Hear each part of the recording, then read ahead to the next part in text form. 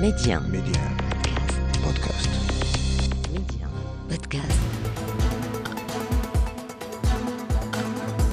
Bonjour à tous, bienvenue dans Economia, votre émission consacrée à l'économie, à la finance et pour dire les choses clairement, à une certaine inquiétude depuis que la Russie a annoncé en début de semaine qu'elle se retire de l'accord céréalier. Inquiétude dans nos pays du Maghreb puisque les céréales à la fois en provenance de Russie mais aussi d'Ukraine sont tout à fait essentielles à certaines de nos économies. Des frappes militaires ont eu lieu sur le port ukrainien d'Odessa. C'est habituellement par là que sortent les céréales ukrainiennes. Faut-il s'en inquiéter ou pas? Nous appellerons Arnaud Dubien à Moscou. Il nous expliquera ce qu'est exactement la philosophie profonde de la Russie dans ce dossier et est-ce qu'il faut s'inquiéter pour nos importations de céréales au Maghreb. Ensuite, un petit tour de l'économie avec ce geste qui a été fait par l'Arabie Saoudite, à savoir une aide financière de 500 millions de dollars envers la Tunisie, dont on sait que l'économie est passablement en situation catastrophique. Et puis nous irons en Israël voir Pascal Zonshine, notre correspondante sur place, qui va nous expliquer dans quelle mesure aujourd'hui le débat sur la réforme judiciaire, qui est un débat qui est extrêmement long, pénible et douloureux pour le pays, dans quelle mesure cela risque-t-il ou pas d'impacter le devenir de l'économie israélienne. Economia, nouvelle mouture, nouveau lever de rideau, ça commence maintenant et tout de suite. Nous en parlions à l'instant, il y a une vraie inquiétude aujourd'hui dans le Maghreb, les pays qui sont acheteurs, soit de céréales russes ou ukrainiennes, qui ont appris en ce début de semaine que la Russie a décidé de se retirer de cet accord qui avait été préalablement convenu, visant à organiser l'exportation de céréales, à la fois russes et à la fois ukrainiennes, vers l'espace monde, en particulier la zone Euromed, en particulier le Maghreb. On va à Moscou aujourd'hui dans Economia retrouver Arnaud Dubien, qui est le président de l'Observatoire franco-russe. Donc il est à Moscou, il est en prise avec l'actualité russe, il a les éléments de compréhension et d'explication. Arnaud Dubien, est-ce que vous pouvez comprendre l'inquiétude qu'il y a aujourd'hui dans notre grande région du Maghreb? On se dit, mais le fait que la Russie se retire de cet accord, est-ce que c'est une menace, oui ou non, pour les livraisons de céréales dans la région? Qu'en savez-vous et quels sont les éléments d'analyse que vous pouvez partager avec nous? En tout cas, du point de vue russe, il n'y a pas de menace de ce genre, dans le sens où la Russie, depuis des semaines, voire des mois, souligne qu'en réalité, l'essentiel des volumes exportés à partir d'Ukraine par le biais du mécanisme tripartite, négocié par la Turquie, eh bien, ne va pas dans les pays pauvres ou les pays présentés comme tels qui en auraient le plus besoin. Alors il faut sans doute regarder de plus près les statistiques. Chaque pays, évidemment, connaît la vérité, sait combien de blé ou d'autres céréales il importe ou il a importé en provenance d'Ukraine au cours des derniers mois. Mais cette hypothèse ne paraît pas aberrante. Il y a autre chose dont il faut tenir compte, c'est qu'en réalité, les stocks ukrainiens sont pratiquement épuisés pour cette saison. Et on peut s'attendre, je pense, surtout à la veille du sommet Russie-Afrique de Saint-Pétersbourg à la fin du mois, un travail d'explication et de conviction puissant de la diplomatie russe, mais pas seulement. La Russie, vraisemblablement, devrait joindre les actes à la parole et livrer des volumes supplémentaires à certains pays à titre gracieux d'ailleurs, pour les plus pauvres. En tout cas, ce que je vois et j'entends ici, c'est qu'il y aura des éléments de langage pour pédagogie, bien sûr. Et surtout des gestes tangibles pour calmer cette inquiétude. Beaucoup pensaient que la proximité du sommet Russie-Afrique serait dissuasif pour la diplomatie russe, l'empêcherait au moins temporairement de dénoncer cet accord. On voit qu'il n'en est rien. Pourquoi? Parce que du point de vue russe, cet accord est déséquilibré. Et la Russie finalement, n'avait rien à gagner de longue date à maintenir cet accord. On va revenir sur l'accord plus tard, mais juste pour vous traduire le stress qu'a créé cette décision de la Russie, en fait, on a eu un sentiment de versatilité, voyez-vous, c'est-à-dire qu'on était sur quelque chose, un accord qui effectivement n'était pas jugé satisfaisant par les Russes, qui s'en étaient déjà exprimés, qui avaient déjà à plusieurs reprises dit qu'ils souhaitaient en sortir pour des raisons, je pense que vous allez nous expliquer dans quelques instants, mais on a quand même ce sentiment, si vous voulez, que globalement, ça tenait tant bien que mal. Et là, soudainement, cette décision, ça crée un stress, vous voyez, au-delà du fond, sur la forme, sur la façon dont cela a été amené. Sur la rive sud de la mer Méditerranée, ça a pu susciter des inquiétudes qui sont des inquiétudes réelles et sérieuses. Les inquiétudes, encore une fois, elles sont parfaitement compréhensibles et Oui. il y a une vulnérabilité face aux importations. Ceci dit, c'est tout sauf une surprise. Je rappelle qu'il arrivait à échéance en mai et à l'époque, si la Russie a prorogé sa participation, c'était, passez-moi l'expression, pour faire une fleur au président Erdogan à la veille des présidentielles. Donc, c'est tout sauf une surprise en réalité. Mais alors, aujourd'hui, qu'est-ce que l'on sait sur le fond qui a amené les éléments d'analyse, les éléments de contexte qui ont amené la Russie à prendre cette décision qui, encore une fois, est une décision qui a eu une très très forte résonance dans nos pays? Simplement, la Russie estime que l'accord n'est pas équilibré et surtout que certaines des contreparties qu'elle avait demandées ne sont pas satisfaites. Lesquelles? Alors, on a beaucoup parlé du SWIFT, du fait de rebrancher éventuellement une filiale du Crédit Agricole Russe au système SWIFT, mais il y avait beaucoup d'autres revendications sur en particulier un tube qui livre de l'ammoniac vers l'Ukraine et qui a été détruit très vraisemblablement d'ailleurs par l'armée ukrainienne il y a quelques semaines. Donc la Russie, qui par ailleurs a pu avoir l'impression d'être un petit peu menée en bateau par les Occidentaux sur les accords de Minsk il y a quelques années, sur d'autres sujets. Vladimir Poutine, qui n'est pas en difficulté, contrairement à ce qu'on peut lire ou entendre aujourd'hui sur le plan intérieur, mais quand même doit faire face à un mécontentement de ceux qu'on appelle ici les patriotes en colère, cette mouvance Z, entre guillemets, de patriotes exaltés et radicaux, eh bien, il doit donner des gages aussi. Et cet accord céréalier était dénoncé de longue date par cette mouvance ultra-patriotique comme faisant partie de ces gestes de bonne volonté de la Russie, essentiellement unilatéraux, qui nuisaient à ses intérêts, qui permettaient par exemple à l'Ukraine de se renflouer, y compris financièrement, et qui donnaient le beau rôle à Erdogan, qui sur d'autres sujets n'est pas très conciliant, je pense au Karabakh ou à d'autres sujets. Donc ça aurait été mal compris en Russie que le Kremlin proroge sans avoir obtenu ce qu'il demandait de surcroît cette affaire. Alors je pense encore une fois que le Kremlin est bien conscient de l'état d'esprit des Africains et des Africains du Nord en particulier.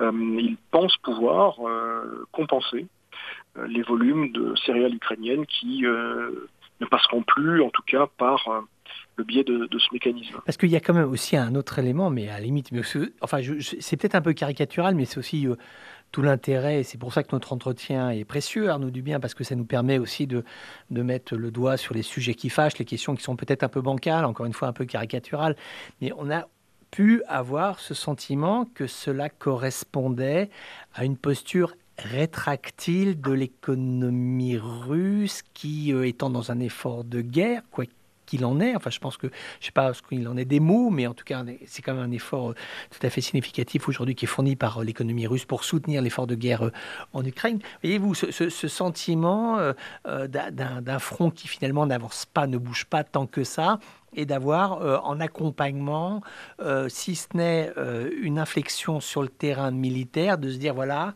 il y a une volonté de la part de la Russie de tendre la relation économique avec les pays étrangers, en tout cas avec ceux qui soutiennent la guerre côté ouest. Est-ce qu'on peut résumer les informations comme cela, ou est-ce que vous nous proposeriez une autre analyse? Oui, d'un point de vue militaire, les choses sont discutables dans le sens où la contre-offensive ukrainienne annoncée depuis des semaines et des mois, à l'évidence, patine, plus que prévu. Divers scénarios étaient envisagés, mais manifestement pas vraiment celui-ci. On voit par ailleurs que l'armée russe, lentement mais sûrement, progresse au nord. Donc je dirais que les choses se passent mieux qu'attendu d'un point de vue militaire côté russe ces dernières semaines. Bon, par contre, encore une fois, la Russie, à tort ou à raison, estime qu'elle a fait trop de cadeaux, entre guillemets, aux Occidentaux, à Zelensky, à Erdogan, et que du point de vue des intérêts nationaux russes, la prorogation de cet accord céréalier ne se justifie pas. Donc oui, on peut parler d'un durcissement, d'un geste symbolique en direction à la fois de l'Ukraine, des Occidentaux et du président turc, mais certainement pas en direction des pays africains. Là, la volonté des Russes, Bien sûr, ça on la verra absolument. prochainement, est de préserver son image, et en tout cas de ne pas prêter le flanc à ce type de critique. Et ça veut dire que donc il y a toujours ce mouvement. Vous nous aviez accordé une interview il y a de cela quelques mois, Arnaud Dubien, où vous évoquiez les chiffres de l'économie qui étaient somme toute assez bons, avec des prévisions de croissance auxquelles personne ne s'attendait. Est-ce qu'aujourd'hui, mais dites-nous encore si c'est un peu trop caricatural, est-ce que finalement ce que la Russie n'arrive plus à faire avec l'Ouest, par un effet d'orientation, de réorientation, il y a vraiment l'inflexion qui s'opère vers l'Iran, vers la Chine, vers l'espace asiatique au sens géographique le plus large? Oui, alors il y a plusieurs questions et observations dans votre propos. Sur la trajectoire globale de la Russie, aujourd'hui, le consensus des économistes, c'est autour de plus 1,5 en 2023. Alors on peut certes dire que c'est moins que la Chine, que c'est pas très glorieux, mais en tout cas, la Russie n'est pas en récession. Et ça, c'est quand même une surprise. Alors, il y a des difficultés, c'est très clair. Il y a des difficultés budgétaires, liées en particulier à de moindres rentrées tirées des hydrocarbures. Il faut dire que 2022 était une année exceptionnelle. Donc là aussi, il faut raison garder. Si on compare avec 2019, l'année pré-Covid, et 2021, les chiffres ne sont pas très différents. Simplement, les dépenses liées à ce que l'on appelle en Russie l'opération militaire spéciale, et bien évidemment, elles sont lourdes. Donc un problème budgétaire réel, mais qui n'est pas insurmontable.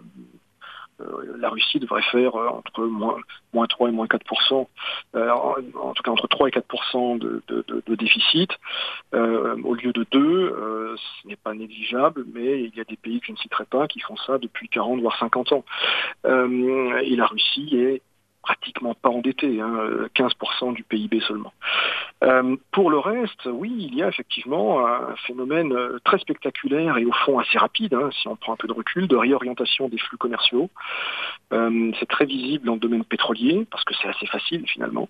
Ça l'est moins dans le domaine du gaz. Là, on voit que le marché européen est perdu, et avec la Chine, ça se fera sûrement, mais ça prend du temps. Et les Chinois ne font pas de cadeaux aux Russes dans le domaine gazier, les négociations en termes Ils sont très de durs, tarifs. ils sont très durs. Et oui, on voit effectivement la relation avec l'Iran monter en puissance, la relation commerciale qui était faible au vu de ce que fait l'Iran avec d'autres pays.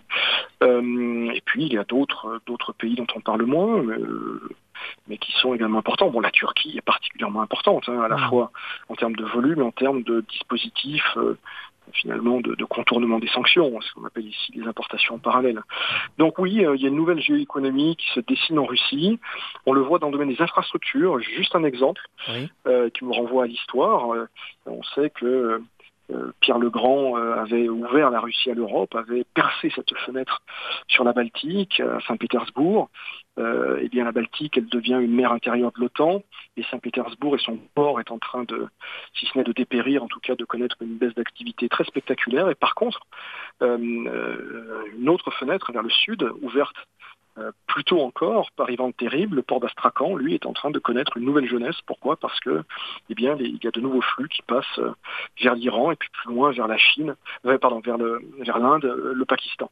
Donc, c'est encore une fois un mécanisme et des processus de long terme, mais qui se produisent, en tout cas qui auront un impact à long terme, mais qui se produisent de façon assez rapide finalement, une réorientation, les choses qui se remettent en place. La question, évidemment, est de savoir ce qui est irréversible, ce qui relève d'ajustements passagers. Mon intuition, c'est quand même que tout ça va laisser des traces. C'est que la Russie est un immense paquebot qui met beaucoup de temps pour tout, en réalité, y compris pour se préparer à la guerre.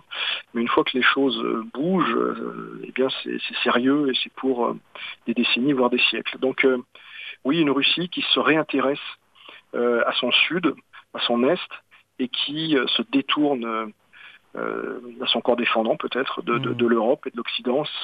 C'est très nouveau depuis Pierre le Grand. Oui, c'est ça. Là, on l'oublie souvent dans notre tropisme, mais c'est vrai que la Russie est une puissance asiatique finalement en tant que telle. Juste revenir sur l'effort de guerre, Arnaud Dubien. Est-ce que aujourd'hui les usines tournent à plat? On sait que la marine et l'aviation russe ont quasiment pas été impactées. Il y a eu quelques pertes, mais rien de significatif depuis le début des combats. Est-ce qu'on peut s'imaginer en feuilletant les livres d'histoire, ceux de la Seconde Guerre mondiale, où il y a eu cet effort industriel absolument incroyable et surhumain dans une Russie qui était quand même défaite et battue, capacité de ressaisissement, de reproduire des chars, ne plus savoir qu'en faire, des avions, de la logistique, etc. Il y a aujourd'hui cet effort industriel qui est présent pour accompagner les événements en Ukraine. Oui et non. Oui, dans le sens où les usines d'armement existantes, dans l'Oural notamment, mais pas que, tournent à plein régime. Oui. Quand je dis plein régime, c'est 3-8, et sont financées évidemment sans aucune restriction. Ça vaut pour les Nijni Tagil, les usines de chars, mais également pour les producteurs de drones et de munitions.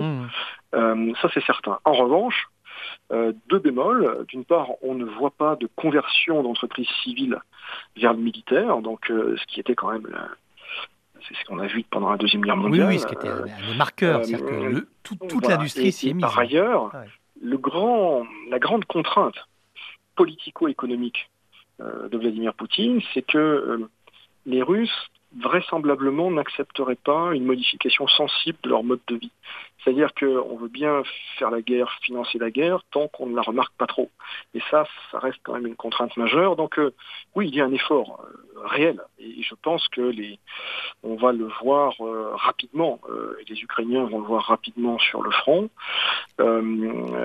Pourquoi vous dites excusez-moi de vous couper la parole, mais pourquoi vous dites-vous les Ukrainiens vont le voir rapidement sur le front? Vous sous-entendez quoi? Je sous-entends qu'il va y avoir des livraisons. Ces matériels qui sont produits vont arriver dans les unités, c'est peut-être déjà le cas. Et il y a un point sur lequel je me permets d'insister, c'est que contrairement à ce qu'on pense en Occident ou peut-être en Afrique, la Russie ne se contentera pas d'un conflit gelé sur la ligne de front actuelle, parce qu'aujourd'hui, ce serait finalement une défaite stratégique.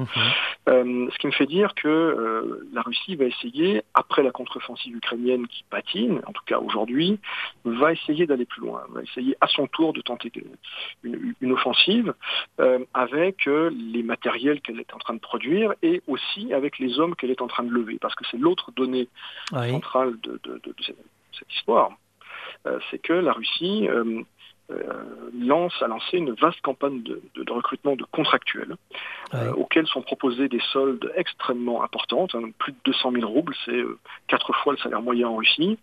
Alors il y a des chiffres officiels qui circulent, je n'ai évidemment pas la possibilité de les recouper. Medvedev a parlé de 140 000 personnes, de 1000 personnes par jour qui s'engageraient dans l'armée russe. En tout cas, si tel est le cas, ou si l'ordre de grandeur est à peu près celui-ci, ça veut dire que d'ici 6 mois et d'ici 1 an, la Russie aura levé 200, 300, peut-être 400 000 personnes. Et va essayer encore une fois de reprendre l'initiative.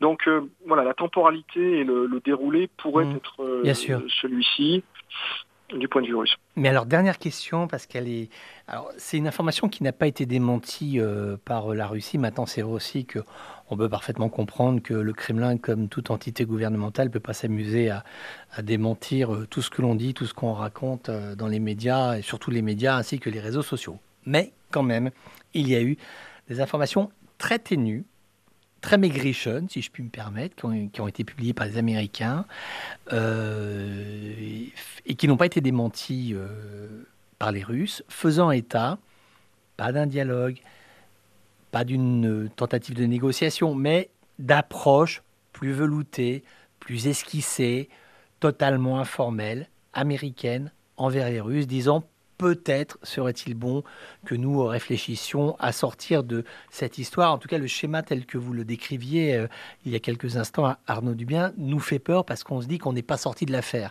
Donc, est-ce qu'aujourd'hui, à Moscou, vous entendez ces éléments provenant des États-Unis qui laisserait entendre que voilà, il y aurait une disponibilité américaine pour s'entretenir avec une disponibilité russe, peut-être essayer d'imaginer d'autres schémas que ceux que vous avez esquissés et qui, je sais, vous comme nous inquiètent pour l'avenir.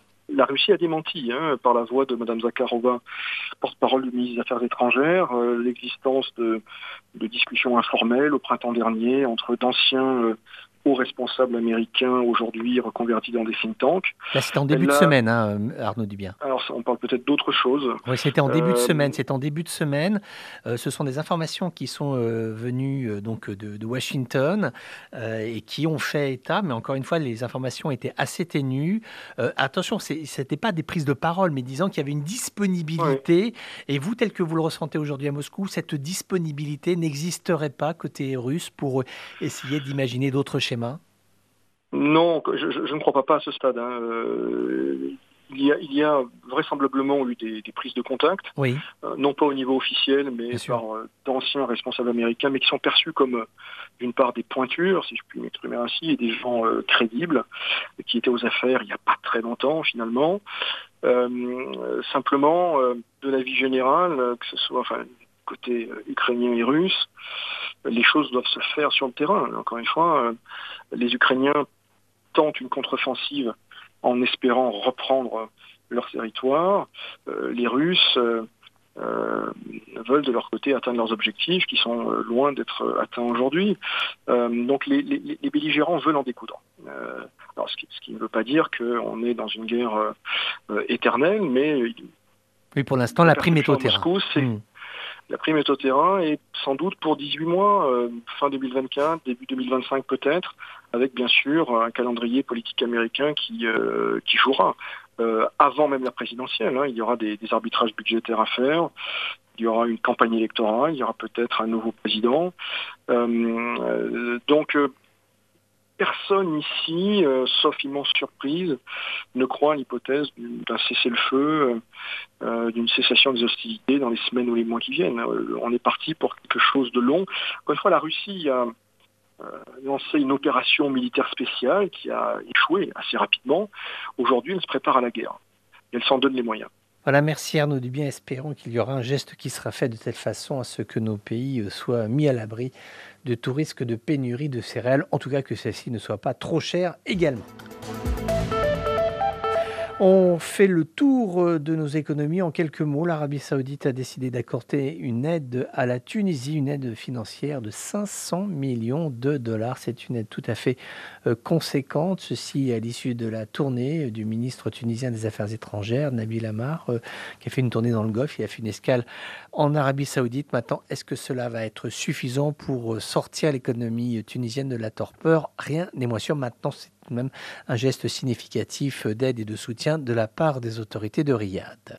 L'Égypte, toujours avec ses grands mouvements financiers, et ce n'était pas arrivé depuis une vingtaine d'années, l'arrivée en bourse de Taka Arabia, qui est une firme tout à fait importante dans le secteur énergétique. Eh bien, celle-ci a fait une entrée assez triomphale à la bourse du Caire, et celle-ci a été vivement appréciée par les traders. C'est important parce que c'est vraiment un élément qui est indicateur de ce programme de privatisation, de recomposition de l'économie égyptienne qui avait été annoncé voici environ 48 mois par le président Sisi. Et aujourd'hui, tout cela est en train de se mettre en place. Israël, avec ces mots du président Benjamin Netanyahou, qui a affirmé, c'était jeudi, il a dit que la porte était toujours ouverte pour des négociations avec l'opposition sur la réforme judiciaire. Ceci alors qu'une commission parlementaire a adopté une mesure clé sur ce projet controversé, mesure tout à fait importante qui va nous dire dans les prochains jours, prochaines semaines, dans quelle mesure ce projet de réforme va-t-il ou pas voir le jour. C'est encore une question qui est extrêmement ouverte. En tout cas, il y a vraiment aujourd'hui de la part du secteur économique israélien, mais aussi des pays qui sont partenaires et alliés d'Israël, des questions qui se posent sur l'impact de ces tensions politiques sur le projet de réforme, l'impact sur l'économie israélienne, qui c'est une économie très intégrée, très innovante. On la surnomme la Startup Nation.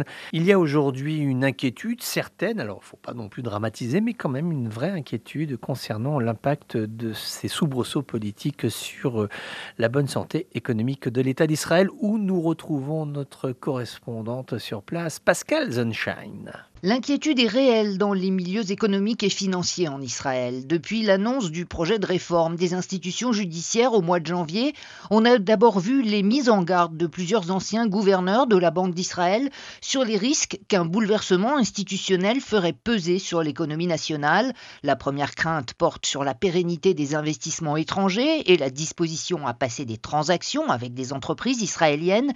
Qu'adviendra-t-il du respect et de l'exécution des contrats si la législation devait changer et si les institutions judiciaires perdaient de leur indépendance et de leur impartialité avec des juges politisés? Depuis que l'économie israélienne s'était libéralisée à la fin des années 80, sa croissance était montée en flèche jusqu'à la faire rejoindre l'OCDE en 2010.